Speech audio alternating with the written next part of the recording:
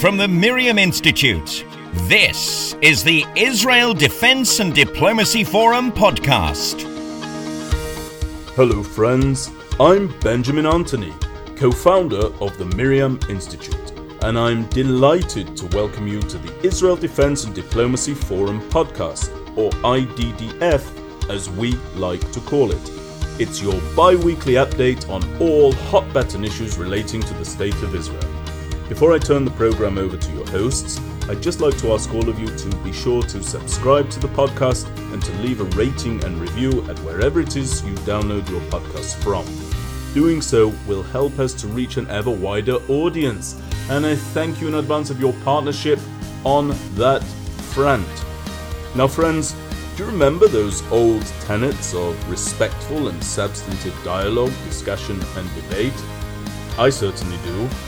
But they all seem to be under attack. And that's why, in this era of stifled debate, the Miriam Institute is really proud to produce the IDDF podcast. It's hosted and led by Chuck FREILICH, a former Israeli Deputy National Security Advisor aligned with Israel's political center-left.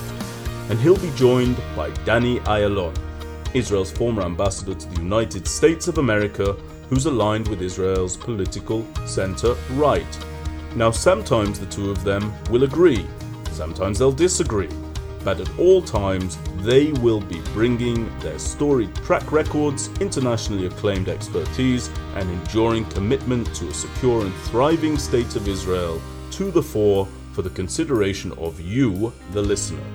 They'll discuss, spar over, and analyze matters of real consequence for Israel's future.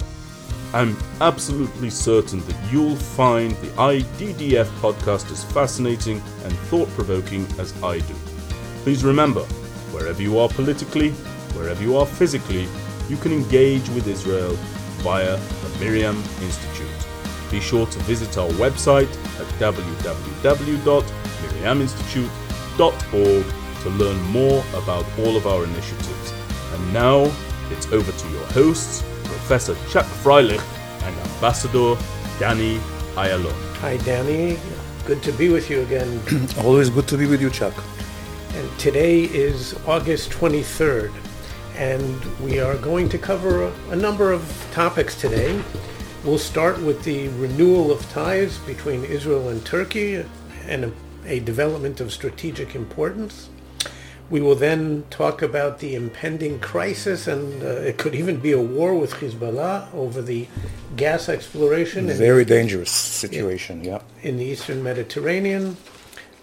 There's the issue of Russia and the closing of the Jewish agency offices in Russia. Say at least a few words about the Iran nuclear issue, whether there may or may not be a deal now. And then conclude with some follow-up on Operation Breaking Dawn, the recent round with Hamas in Gaza just a few weeks Islamic ago. Jihad. With the Islamic Jihad, right. Not with Hamas. Yes. Palestinian Islamic Jihad. Right. That's the big difference, is actually that it was with PIJ and not with Hamas. So let's talk about the renewed ties with Turkey. It's a big development. Yes. Certainly a big development. I think we're both all for it. Absolutely. It's always good to accept, let's say, peaceful gestures when you come out of a position of strength. And I think Israel is here in a position of strength. It was actually the initiation of Turkey, which is pretty much, has been very much isolated and quite contrary to the policy of Erdogan when he came into power, of zero problems with the neighborhood. And it seems like he got almost 100% problems with the neighborhood from all over. Zero neighbors without problems. Exactly. And of course, Israel was his whipping boy, unfortunately. And all this now is changed. The big question is, Chad, is whether it's going to be sustainable, and how will Erdogan react to another round in Gaza. This last round with the Pidge, aside from a very, very, I would say, tepid criticism by the Turks, not even Erdogan himself, I think it went pretty smoothly. But this is maybe, Chuck, because if we go back, because it was Pidge and not Hamas. Pidge is pretty much almost solely supported by Iran. Hamas it's is an very Iranian much, proxy. Yeah, Pidge, right. And Hamas is I would say it's an ideological brother of the AKP, the Justice and Welfare Party, Erdogan's Erdogan's party. Yeah. So I think here the Turks would not really shed any tears if Pidge of Iran is getting a blow, as long as Hamas was not involved or not hurt. So first of all, we fully agree that a resumption of ties with Turkey is very important. Turkey is a major player in the region. I would say it's actually one of the three regional powers, Turkey, Iran, and Israel. And of course, any improvement in relations with the Turks is important in and of itself, to the extent that it might somewhat counterbalance their relations with Iran. That's an added benefit. But let's go back and just give our listeners some of the necessary background here. Turkey was the first Muslim country to establish diplomatic relations with Israel. Low-level ties as early as the 1950s and full diplomatic ties in 1992.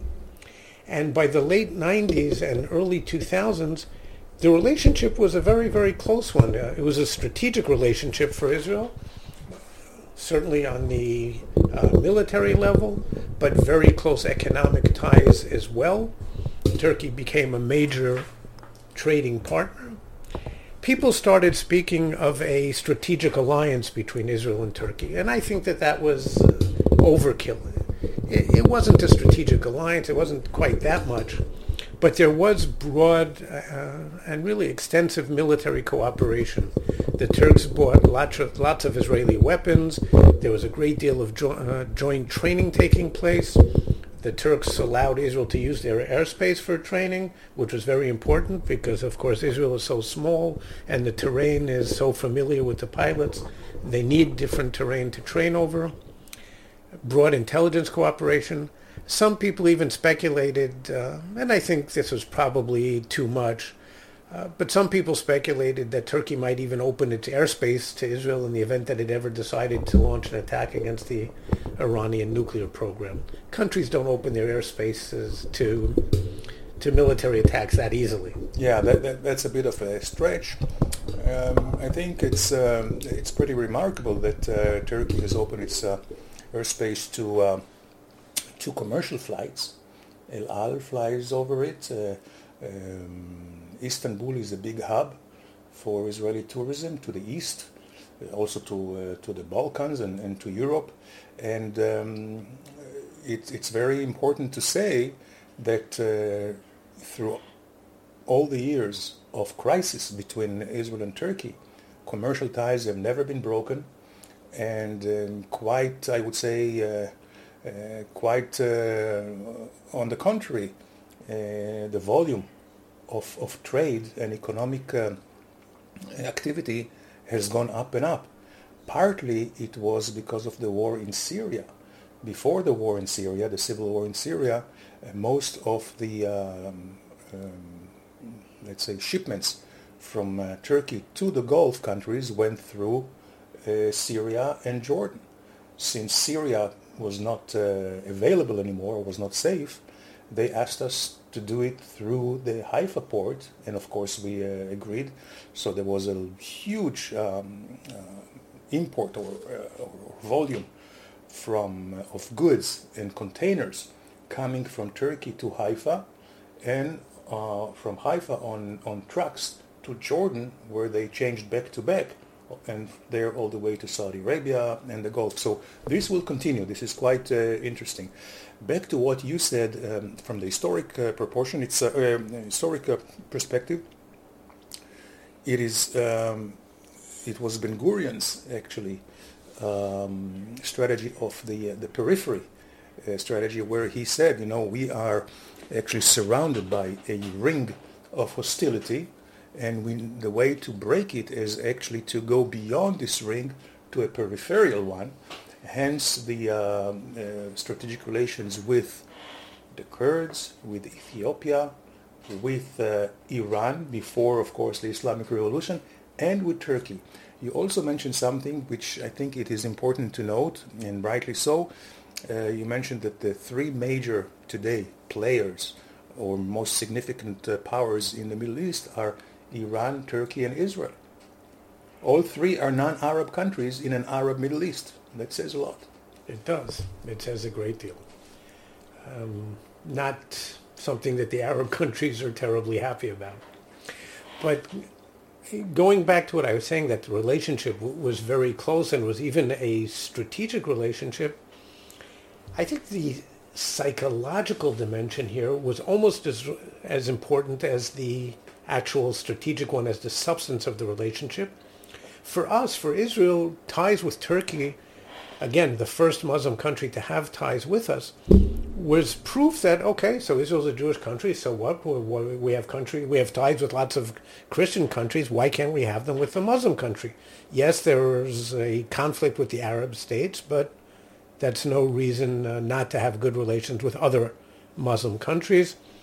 And Turkey was the first. Today we kind of take it for granted, especially after the Abraham Accords, but at the time it was very, very special. I can even tell you, I was in Turkey both when I was in the National Security Council on an official visit, but I was also there as a tourist, and walking up to the hotel dining room and seeing a sign in Hebrew really felt very, very good. And I'm going back 25 years. For Turkey, it was similarly important because in the 90s until 2002, Turkey is still under the old Kemalist governments. The Kemalist, Kemal was the founder of modern Turkey. They were pro-Western, pro-democratic.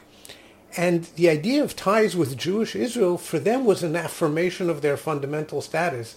A little bit like the reverse, the mirror image for Israel. And they said, so what if we're a Muslim country, but we are a Western democracy, we have ties with Christian states, why shouldn't we have ties with Israel? So both countries looked at this. Again, it was a strong emotional element. I think the world was a little bit tickled by this whole thing. And in addition to that, there was also a set of very, very strong, close strategic interests in the 90s and early 2000s that brought us together. Yes, I think we should maybe explore a little bit maybe the reasons why Turkey is now so, I would say, eager to renew the friendship with Israel, if we can call it friendship. It's mostly I would say relations of based on interests, and I believe that Erdogan has in mind three issues that he wants to tackle. First is better relations with President Biden and the United States. Secondly, the energy pipes that would go, gas piping that would go through Turkey to Europe and not through Greece. And there's Turkish exploration of the Eastern Mediterranean. Absolutely. Because we have to agree to the demarcation of the maritime boundaries. Exactly. And the third issue is, I think, political interest of Erdogan himself, where he is facing elections next year, where for the first time he is not the absolute front runner. His polls of support are sliding, mostly due to the very, very abysmal economic conditions in Turkey, which are even growing catastrophic. Yes. So all this, and so he would need to show some kind of economic hope, and that could be through energy cooperation with Israel. That could put a lot of money into the coffers of Turkey, if the gas goes through Turkey. It is important for him to maybe go back to the heydays of Israeli tourism in Turkey, which also puts billions of dollars into the economy of Turkey. So all this, I believe, has brought him together. Now, Israel's interests, and Chuck, you mentioned it in the beginning, are quite clear.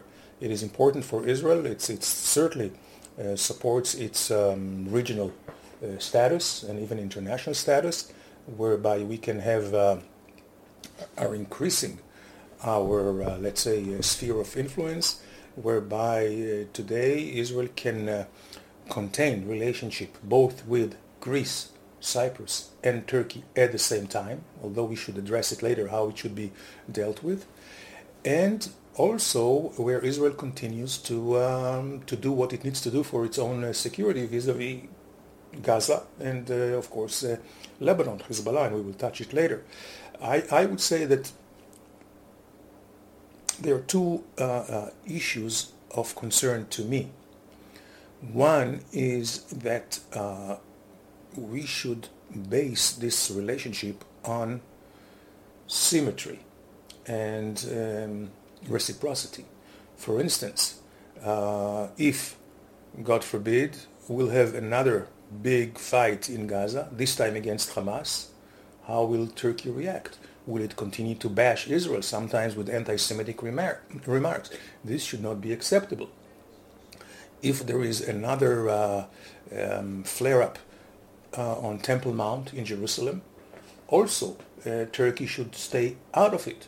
And the symmetry here is just as we do not interfere with Turkey's internal or even foreign policy. We have not criticized Turkey on the Armenian genocide. We have not done anything on that out of the sensitivity to Turkey. We have not criticized them on their Kurds persecution, I would say. So just as these two issues are very sensitive and important to the Turks, they should understand that Jerusalem and security, self-defense is very important for us.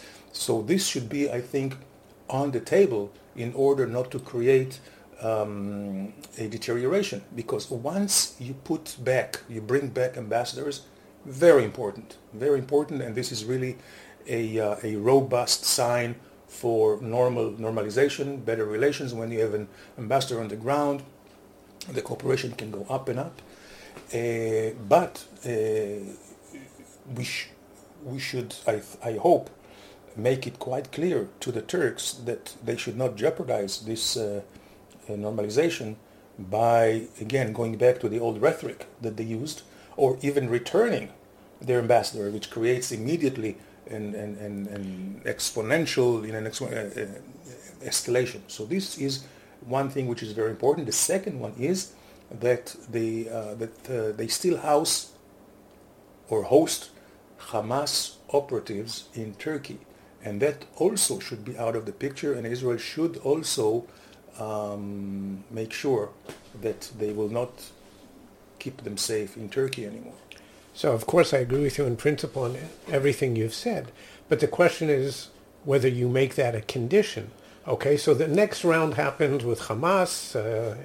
It could be weeks from now. It could happen with Hezbollah in the near future. What do we do if and when the Turks say some really harsh things again?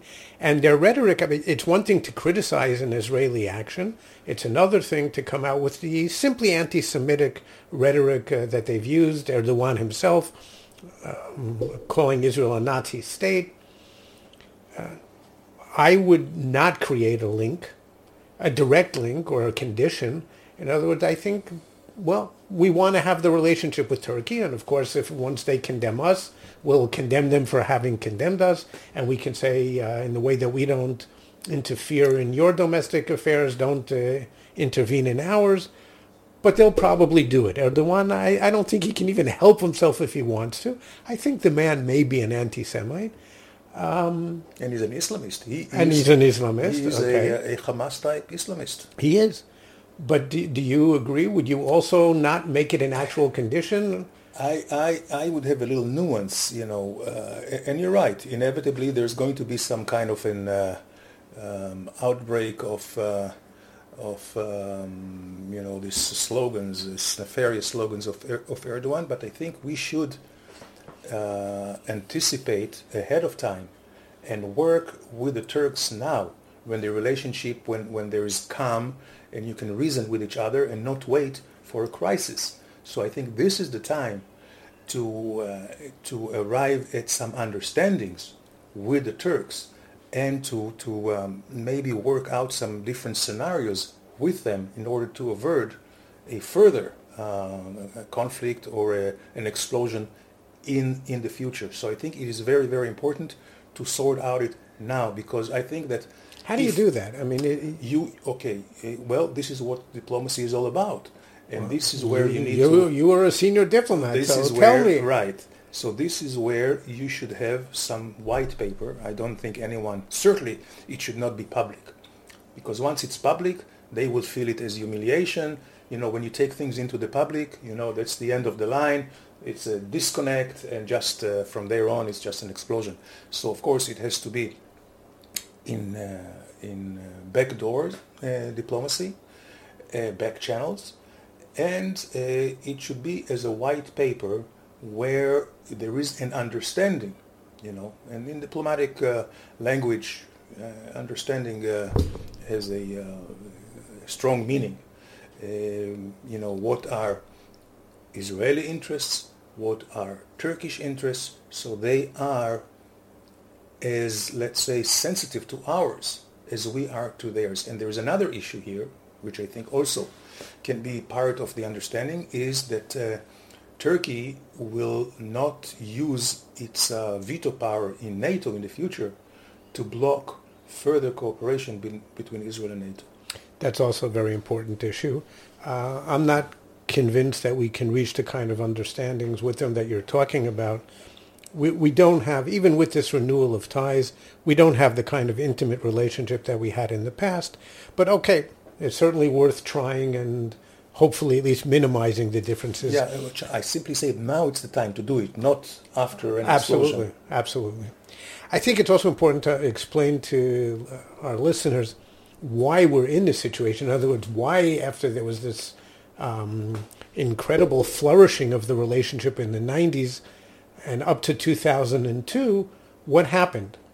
Well, 2002, the AKP party was elected, the Justice and Welfare Party, which started out as a moderate Islamist party. As a matter of fact, in its early years, it was a very reformist party, made a lot of important domestic changes in Turkish policy. Especially when Erdogan was the mayor of Istanbul. And as prime minister. Right. Actually, he replaced Arbakan, which was the first leader, I think, of the Islamist party. Of an earlier iteration of the Islamist parties. Yeah. Right. In any event, he's elected in November 2002 as prime minister for, I guess, until 2008 or so, and then is elected president and faces elections next year once again, and now he's in trouble. But I think there's a common misperception, which I hear many analysts making, and is all over the media, that the downturn in relations was a result of the 2010 flotilla incident. For those who don't remember, a Turkish ship with Turkish activists, the Turks would say they were human rights activists, I would say they were provocateurs and supporters of Hamas, which they were. This ship was intentionally sent to break the naval blockade of Gaza. And when I say naval blockade, I'm differentiating that from a commercial blockade in the sense that Israel had a naval blockade to prevent terrorists and shipments of arms to Hamas in Gaza. And this ship came to break it. Israeli commandos boarded the ship, initially unarmed, and the Turks aboard used violence. A couple of the commandos were badly injured, but the end result was that actually a few of the people on the ship were killed. Now, there was a further downturn in the relationship after the incident, but it actually started the moment the AKP was elected 8 years earlier. And Erdogan, just a couple of years before the flotilla incident, Erdogan is on the same stage with then President Shimon Peres at Davos. At the Davos conference. And he calls Shimon Peres a Nazi. I mean, it's so. He walked out of him, turning his back to him. I mean, this is a real affront. So actually, the ties with Israel were one of the first casualties of the AKP's election, or its transformation from a moderate Islamist party to a not moderate one. Actually, the change in policy towards Israel precedes this change. It was from day one.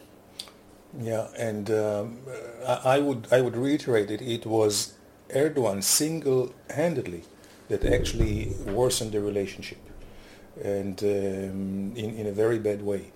I think it's also important to note, and this is also something which has meaningful consequences about the future relationship with Turkey, and that is not to allow, or certainly not to acquiesce or invite Turkey to mediate between Israel and the Arabs, not with the Palestinians, not with anyone else. As actually both Olmert and Bibi did with the Syrians. And that was a big mistake because, if you recall, it was CAST-led operation in 2009 that blew up the cork, if you will, of Erdogan's head. Or one of the times, this was after the incident with Paris in Davos and all that, which was in 2008. But just prior to this operation CAST-led in Gaza, 4 days earlier, Olmert visited Erdogan in Ankara to discuss possible solutions to the conflict with Syria. And of course, and rightly so, he wouldn't divulge any operational plans that Israel had in Gaza.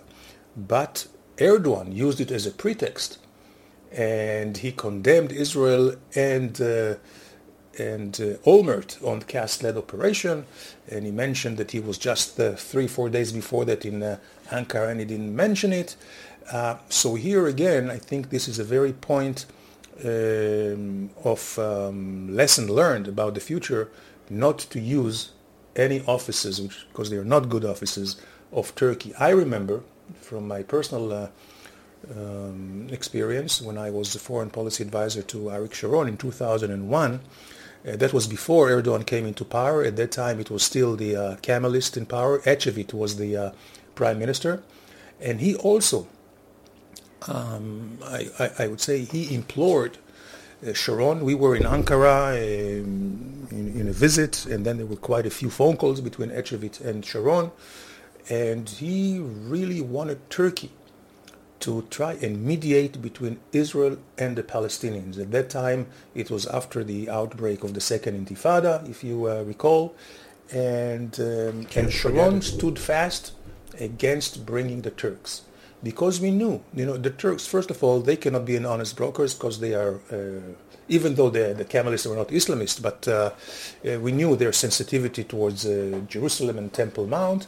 And also, once you invite somebody to mediate, it may kind of pollute, quote unquote, the bilateral relationship. And certainly if you do not get into any agreement that could harm relationship, as the Turks could put the onus and the blame on Israel.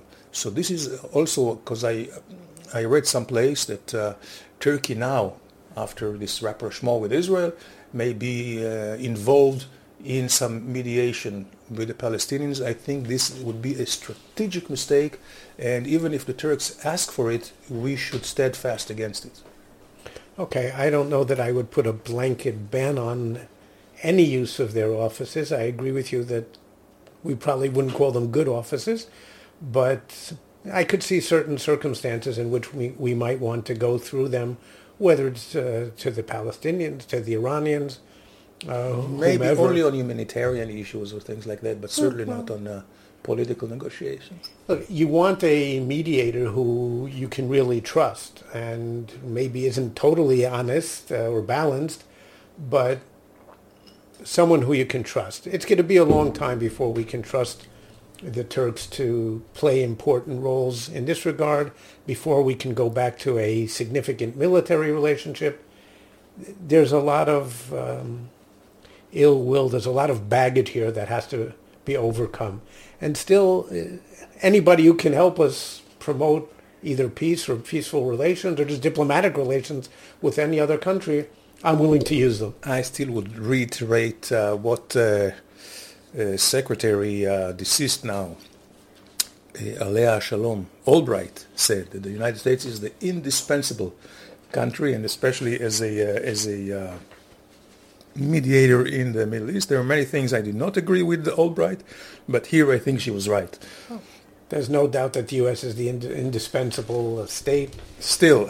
Yeah, absolutely. But there are times when others can help as well. In any event, look, I think we started mentioning Turkey's reasons for wanting this rapprochement. First of all, what they'd like to do is, to the extent that they can, get in the way, screw up Israel's relations with the Greeks and the Cypriots today. And that's something that we cannot allow them. Greece is Turkey's historic rival, its nemesis, and Turkey, of course, has occupied northern Cyprus ever since 1974. And there's a lot of settlements there, by the way. And there are settlements there, which... Turkish settlements, yeah. The Turks, though, somehow, I guess, did it better than we did because nobody pays any attention to... Yeah. In any event, so they want to get in the way of the tripartite relationship, and here I think we can begin to talk of an alliance, between Israel, Greece, and Cyprus. There's a lot of military cooperation, there's a lot of economic cooperation, including but not only the gas issue. Italy is a part-time partner to this relationship as well. Turkey wants to develop, as we said, its own resources, gas resources in the Eastern Mediterranean, and it needs Greece and Cyprus and Israel and Syria and Lebanon to fully agree on the demarcation of the international maritime boundaries. In any event, here too, yes, I think we should explore ways to go ahead with Turkey on gas cooperation, but not at the expense of the relationship with Greece and Cyprus, even if maybe there might be short-term benefits. Maybe Turkey is so interested in a breakthrough on this level at the moment that they might agree to things that they didn't in the past. I think we should tell them no. Maybe don't say no, but we give preference to the relationship with Greece and Cyprus. I totally agree, because the relationship with Greece and Cyprus are stable, are long-term. We're talking about like-minded countries, democracies, and certainly they are much more dependable and predictable than what we see coming out of Ankara these days. And interestingly, Greece was the last European country to establish diplomatic relations with Israel, only, I believe, in the late 90s or early 2000s. So, remind me, what was the reason for Greece being so Yes, well, Greece, late because of, I would say, huge Arab presence in Greece and Palestinian presence in Greece. Greece is the closest European country to our region. There was a strong PLO presence and office there, and if you remember, Greece before the democratization, they had the colonels regime over there, which naturally sided with the Arabs against Israel. So this is why I believe Greece was was so late on the game, joining the party with Israel. But now we are forward-looking. and the relationship is very close. Before we turn to the next issue, I have to ask you, while you were Deputy Foreign Minister, there was a famous or infamous case of a meeting that you had with the Turkish ambassador. Yes, actually, it's. I think I'll maybe a little bit of background. See, the Turks in their state-owned television had a Nazi-like portrayal of Israel. They had a series which was called The Valley of the Wolves. And in this Valley of the Wolves, the Israelis were depicted as Nazi soldiers actually breaking Palestinian babies' heads and all kinds of atrocious things. We have tried a few times to let them know that this is unacceptable. And repeatedly they did not do anything. So it was decided and recommended by the Foreign Office professional staff that we would elevate the, let's say, the contacts and the démarche. You know, let's say, démarche is, in a way, you can say it like some kind of reprimand. By having me as Deputy Foreign Minister, inviting the Turkish ambassador, and tell him. Now,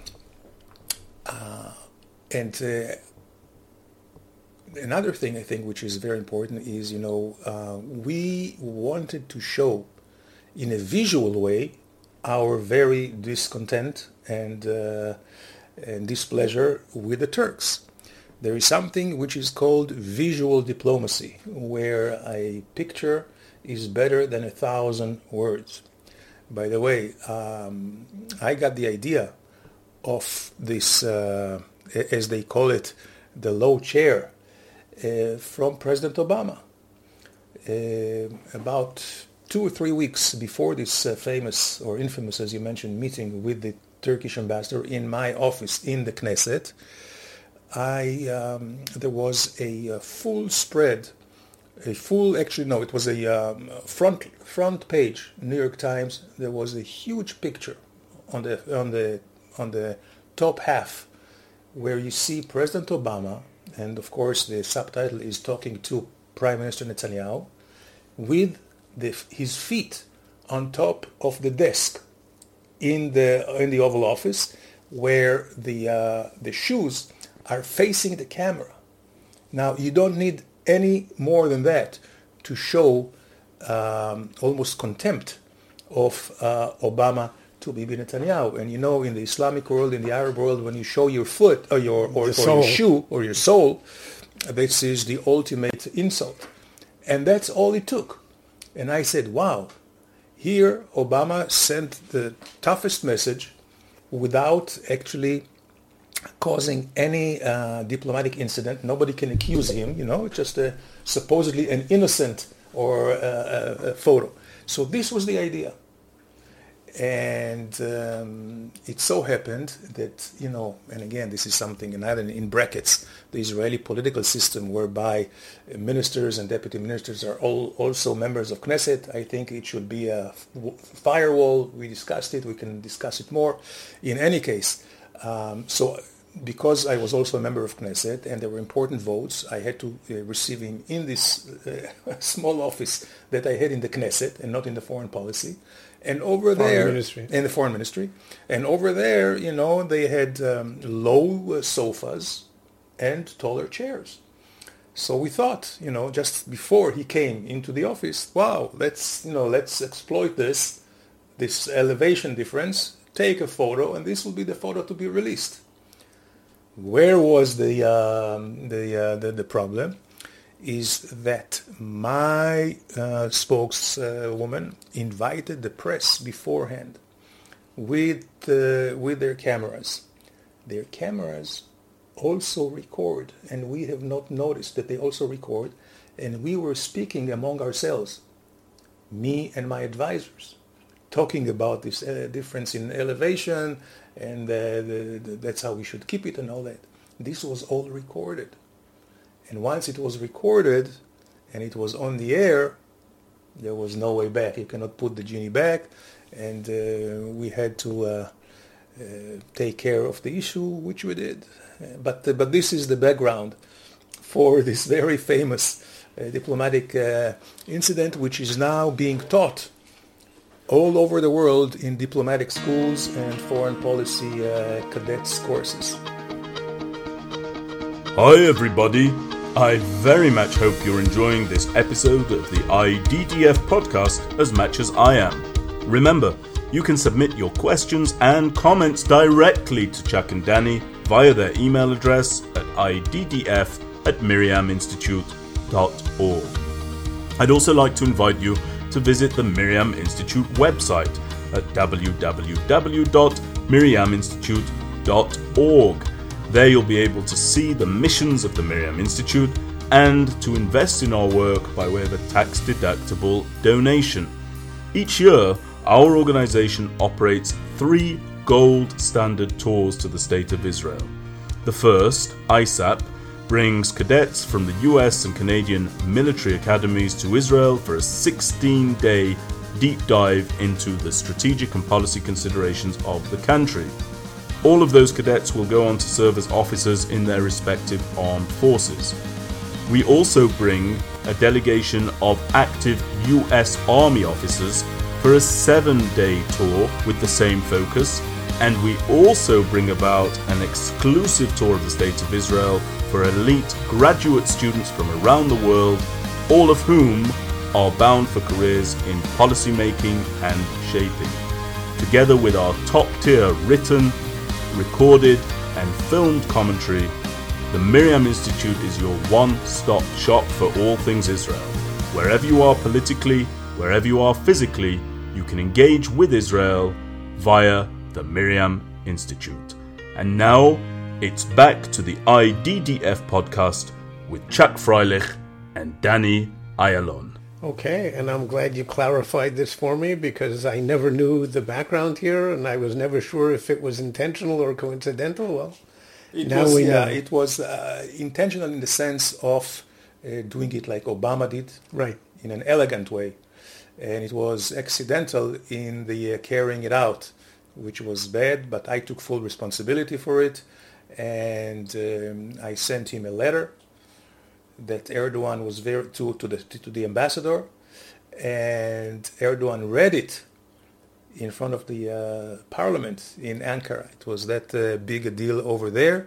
One thing that also has to be noted, this Turkish ambassador, he sat throughout the meeting 45 minutes.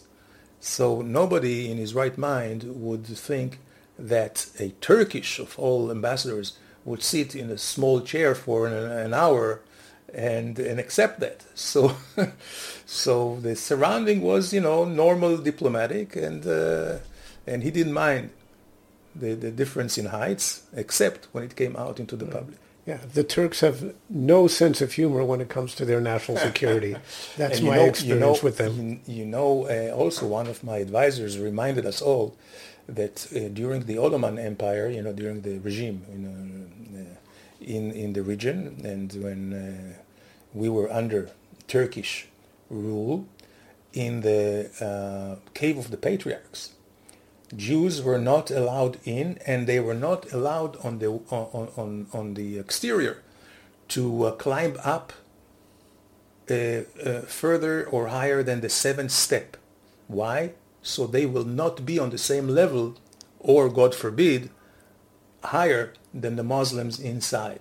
So it was all kind of tied in historic background, and would have been very, very successful had it not been the issue with the press. That was bad.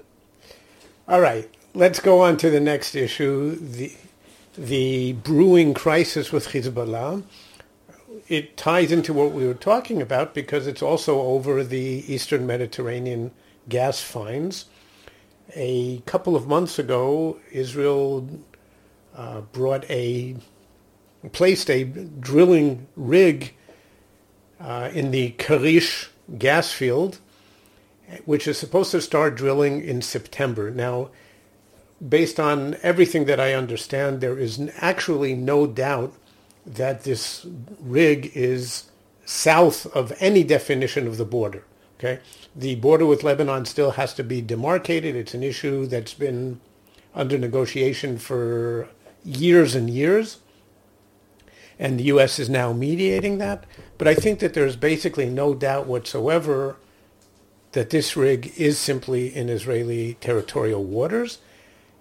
Hezbollah, specifically the head of Hezbollah, Nasrallah, has come out with a series of statements of rising intensity over the last month or so, warning that if agreement is not reached between Lebanon and Israel over the demarcation of the maritime border, and as I said, the U.S. is negotiating this actively at the moment, if agreement isn't reached, he's going to attack this rig and potentially other gas rigs. If that happens, I think all bets are off, and the distance from there to a large, even major, all-out war with Hezbollah is nothing. It can happen almost overnight. Yeah, here I would say that again, we should look at the larger context of things.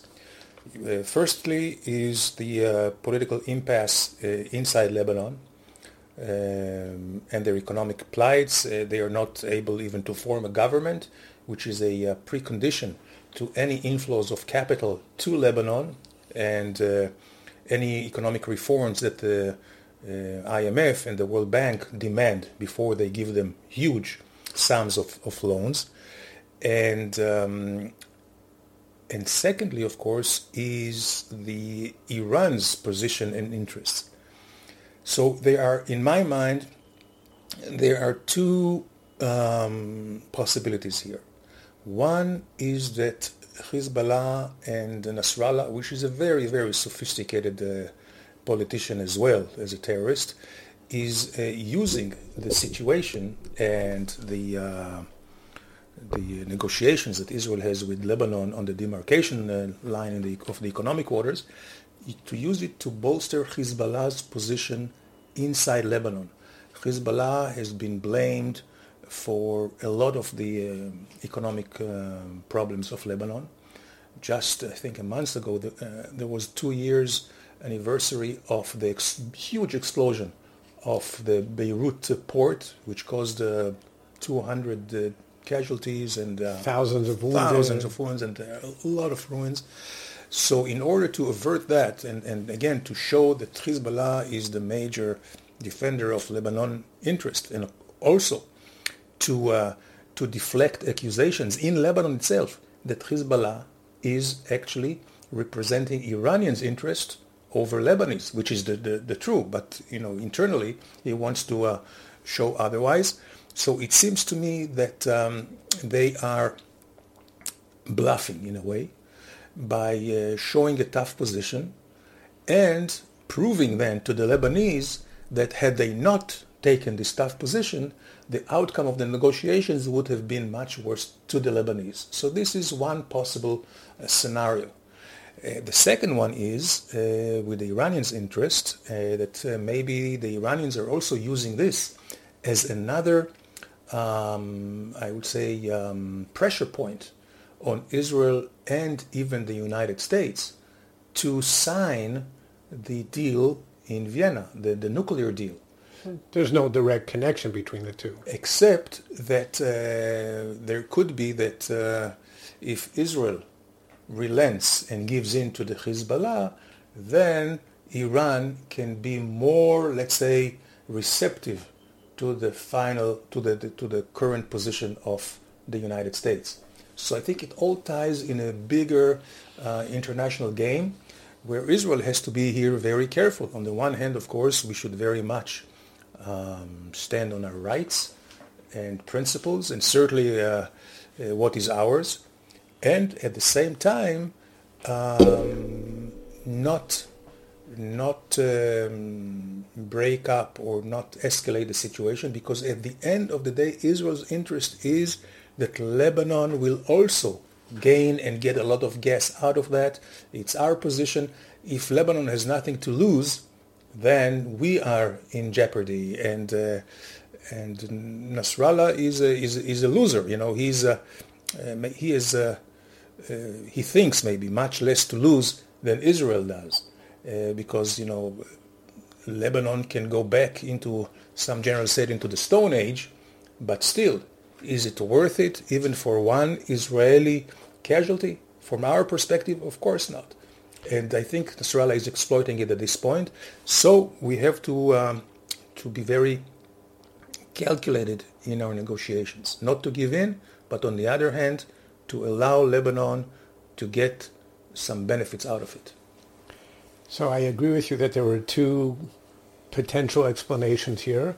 One is that Nasrallah is positioning himself in terms of domestic politics to show that he put more pressure on Israel and maybe exerted further Israeli concessions, and then he can look good.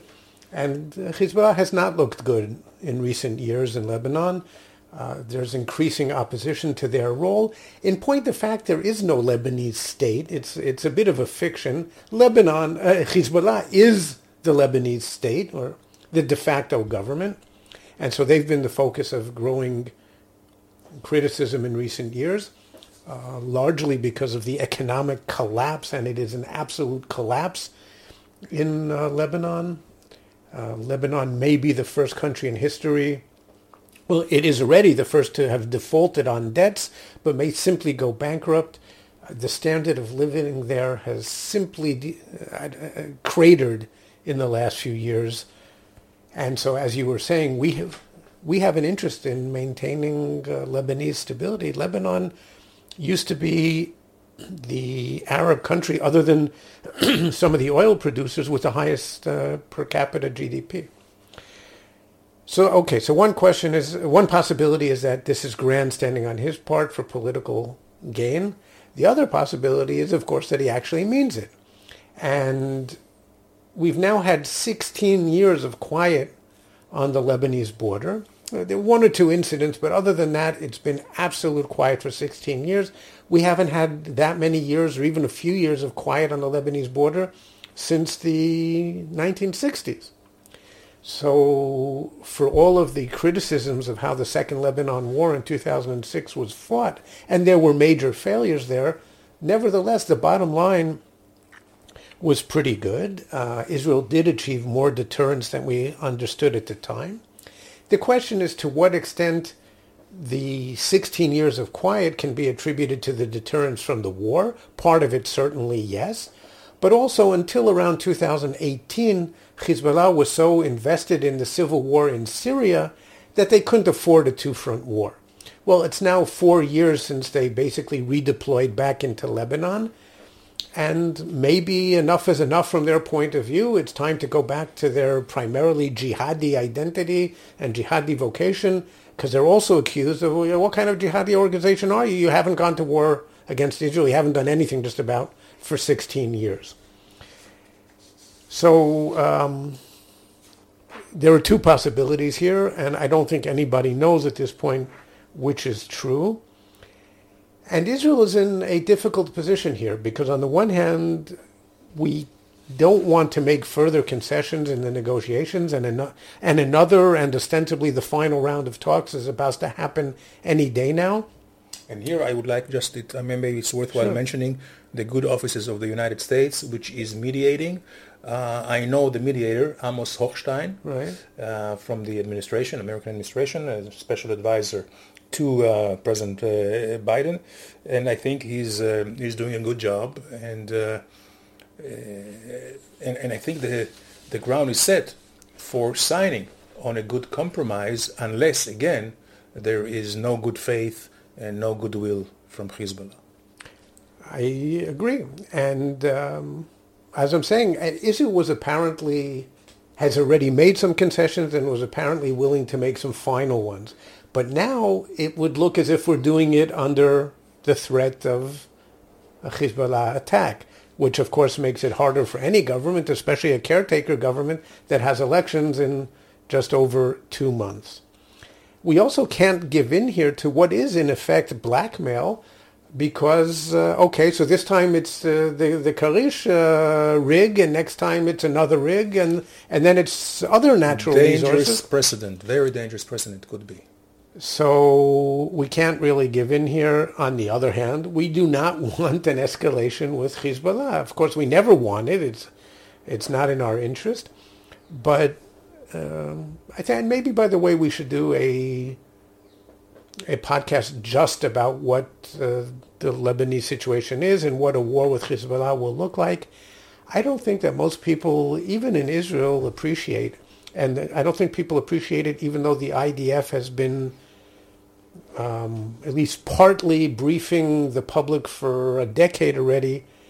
The next war is going to be very, very ugly. The Israeli home front, when I say home front, that just means Israel's civilian population is going to be hit very, very hard in a way that we have never been hit in the history of the conflict. Yeah, they have in their arsenal at least 150,000 rockets, and now they are in a major overhaul where they are turning a lot of these rockets into a precision-guided rockets, which would be very dangerous for us. Going back maybe to the grandstanding and the Iranians' interest here, except that they would like to put the pressure points, again, as I mentioned, on Israel and the United States vis-a-vis the nuclear negotiations. I am not sure that it is Iranians' interest to, let's say, spend the Hezbollah card prematurely from their point of view. As they read the situation like everyone else, Israel is preparing for a potential operation against the nuclear facilities in Iran if the circumstances, I would say, determine that we have to do it. They always keep the Hezbollah card as a deterrence against Israel against an operation in Iran, because then they can use Hezbollah. If they spend the card now because the operation in Iran is not imminent, that could be something of, again, against the interest of Hezbollah, of Iran, as it was in 2006, where they reprimanded Nasrallah for going into this. The common assumption is that Iran built up the Hezbollah capabilities. And just by the way, in 2000, Hezbollah had approximately 7,000 rockets. In 2006, when the war broke out 12,000 rockets. And today it's something like 150,000 rockets. The assumption is that Iran built this incredible capability. No military in the world has that many rockets, precisely for what you're talking about. If and when Israel ever decides to attack the Iranian nuclear program, or as a matter of fact, if the U.S. does it, now they have the capability to hit us massively from our border.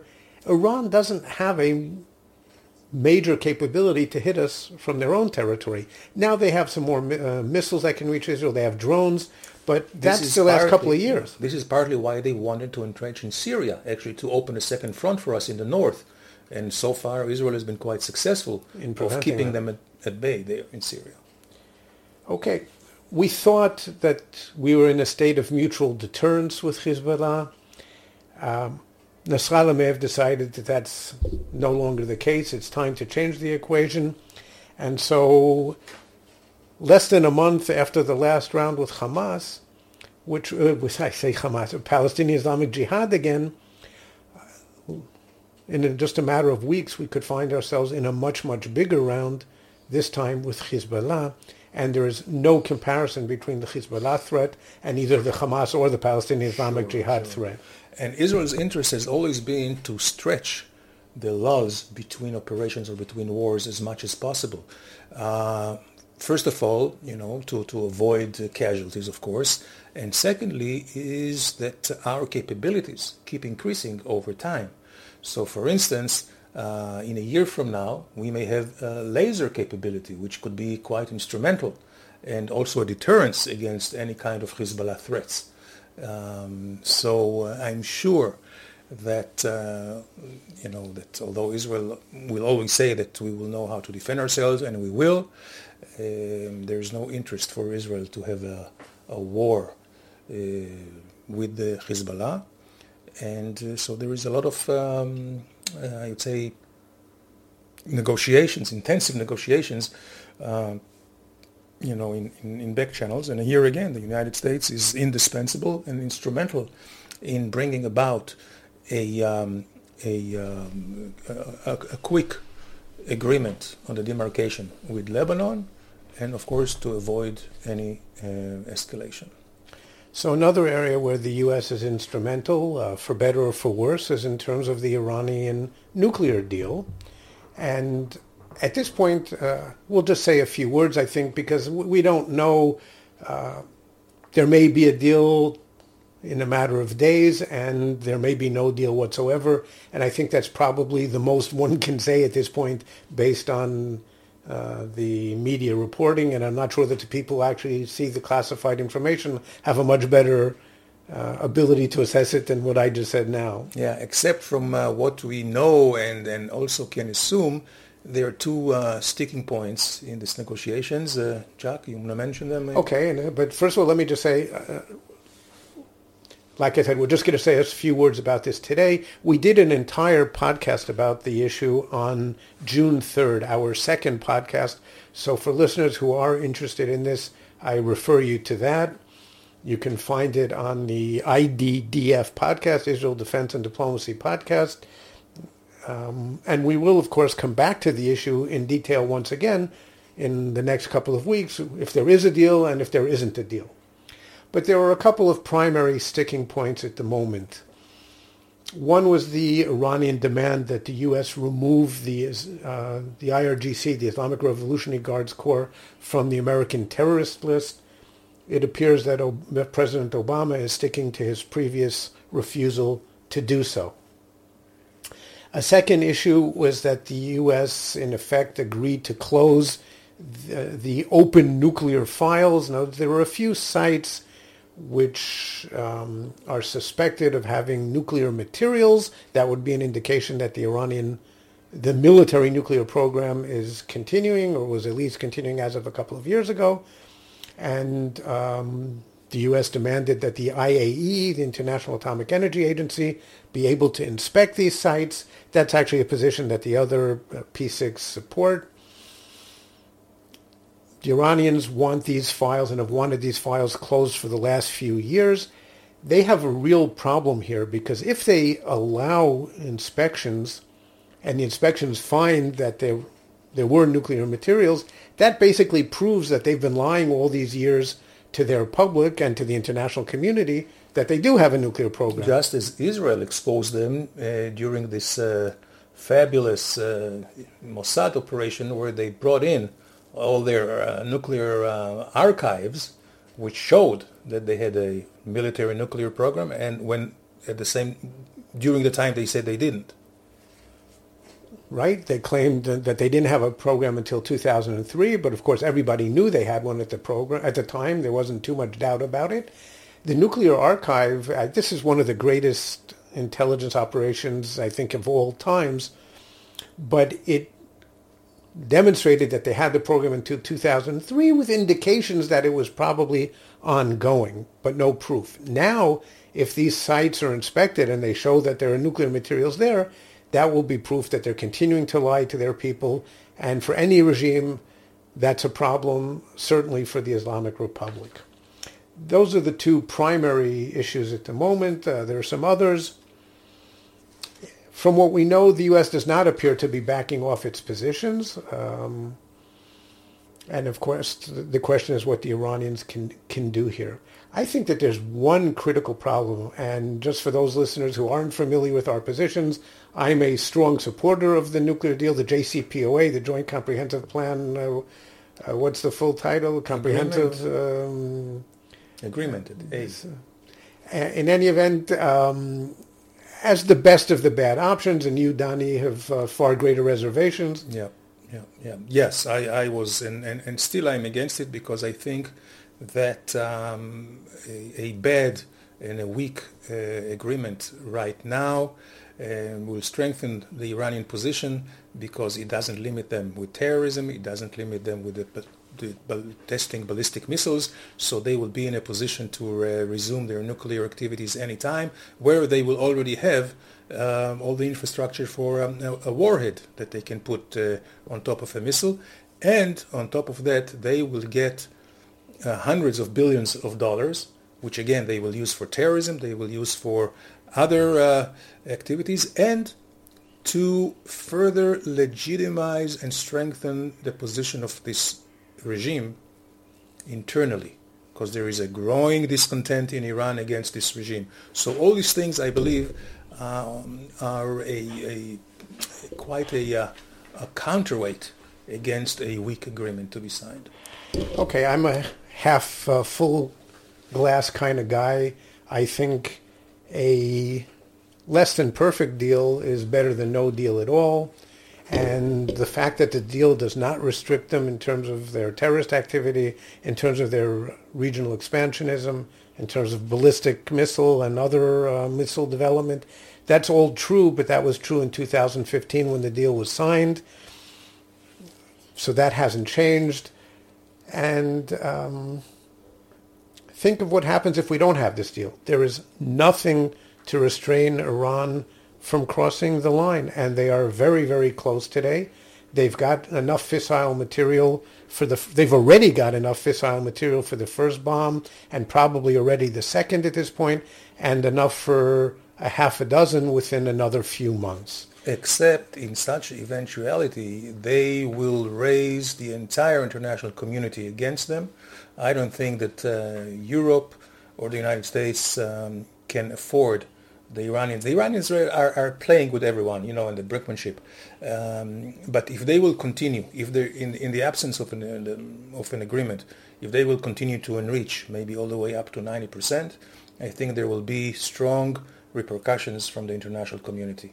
So, well, there'll certainly be repercussions. The question is whether at the moment, with the international community so distracted by Ukraine and the U.S. by China, Taiwan, whether there is a strong international community today. I think this would be the worst timing for that to happen. Right, but certainly it will allow great legitimacy for a potential operation by the IDDF, Israeli Air Force. Well, I don't think the international community wants to see that. Of course not. This is why they should be very strong and try to demand more concessions from Iran. Iran needs this agreement more than the international community, although they say otherwise. That may be the case.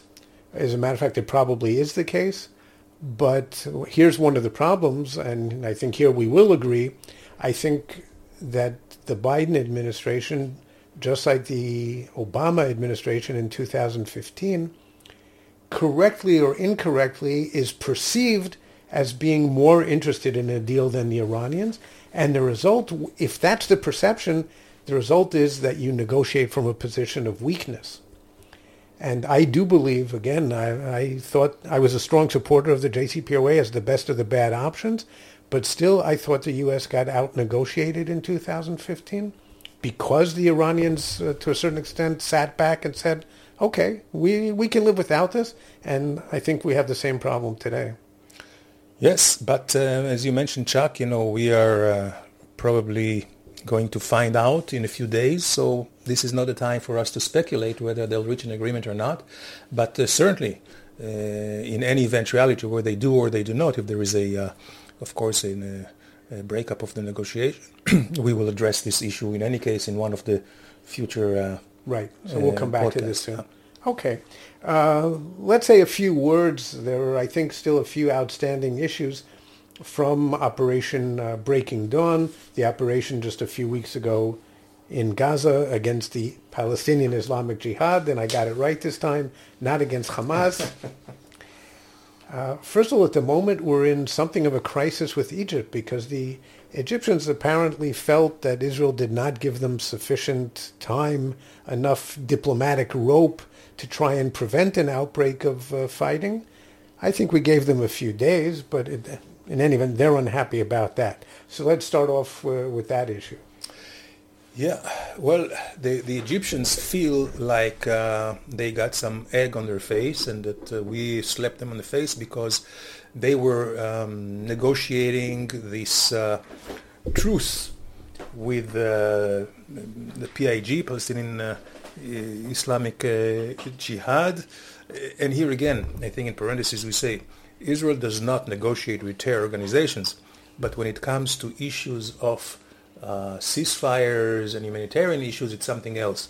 So I think we have to be very specific when we say we do not negotiate with terrorists on political issues or any kind of political settlements, of course, and we will not negotiate with anyone who doesn't recognize our right to exist, of course, and is actually bent on our destruction. But in any case, Egypt was right there in the thick of things. They agreed, or they pretty much were very instrumental in stopping the fire, and they also made some promises to the PIG, which they shouldn't have undertaken, but in any case, that they will take care of the release of two Palestinian Islamic Jihad's prisoners in the hand of Israel. Of course, Israel is not willing to do that, and so either there was a misunderstanding between Israel and the Egyptians on that, or misunderstanding between the Egyptians and the PIG. In any case, Egypt showed a lot of displeasure with the Israeli position of not releasing these prisoners, and also I believe that they are quite miffed maybe by the ongoing intensive prevention operations of Israel in the Palestinian territories, namely Jenin and Nablus, which are hardcore Islamist bastions. So all these things together have shown some discontent, which became a little bit public. But I think it's both countries' interest to iron out all the differences, and I believe they will. Well, first, I must say I was a little bit surprised by the Egyptian response. This isn't the first time that they've negotiated between Israel and Palestinian Islamic Jihad, or especially Israel and Hamas. I think they understand what the sides want. And this comes after a number of years in which the Israeli-Egyptian relationship has really deepened enormously. Surprising strategic cooperation. The Egyptians at one point, I believe in 2018, I could be off a little, but I think it was then, even quietly asking Israel to send in its air force to bomb Islamic State terrorists in Sinai, in other words, in Egyptian territory. Countries do not normally invite in other countries, especially former enemies, to bomb in their territories. I mean, that was an incredible indication of how this relationship, which we used to speak of the cold peace, has really come a long way. It's not very much covered by the media, Chuck, but there are, I would say, pretty much hundreds of Egyptian casualties in the Sinai by sporadic attacks from ISIS on Egyptian soldiers in the Sinai. And because they were not succeeding in doing it on their own, when I say they weren't succeeding, I mean for a couple of decades, they finally asked Israel to help them. So when you have that close a relationship and the military relationship cooperation goes far beyond that, I was a bit surprised by their response. But in any event, that's where things stand. And I believe as we speak, or at least as of yesterday, the head of the Shin Bet had been sent to Egypt as a special envoy on behalf of the Prime Minister, the Defense Minister, to try and smooth Egyptian feathers. And hopefully, as you're saying, hopefully that'll happen. In the meantime, since the last round, Israel has greatly increased the number of permits for Palestinian workers from Gaza to enter Israel. We're now up to 15,000 and 20,000 in the not-too-distant future. And even growing, yes. And even 30,000, you were saying, maybe down the line. So far, the ceasefire is holding. I say so far because the lulls between the rounds have grown shorter and shorter in recent years, despite Israel's attempts to promote economic growth in Gaza. So we'll see how that does. And of course, if there is a flare-up with Hezbollah, what happens on the Gaza front? Do both Hamas and Palestinian Islamic Jihad stay out?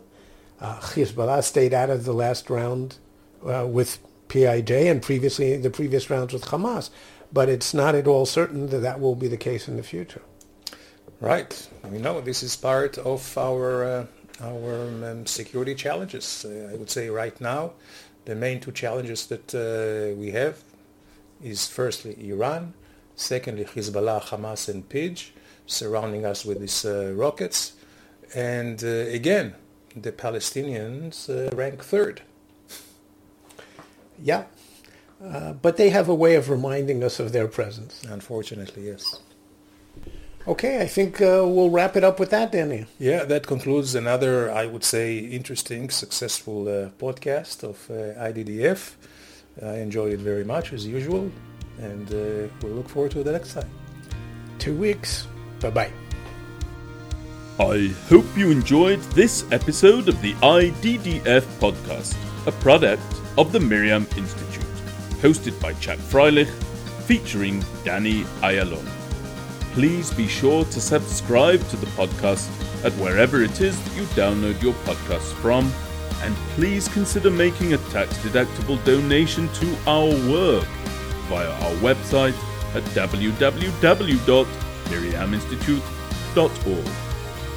I want to invite you to share this podcast with your friends and family, and to submit your questions and comments, which you can send directly to Chuck and Danny via their email address at iddf@miriaminstitute.org.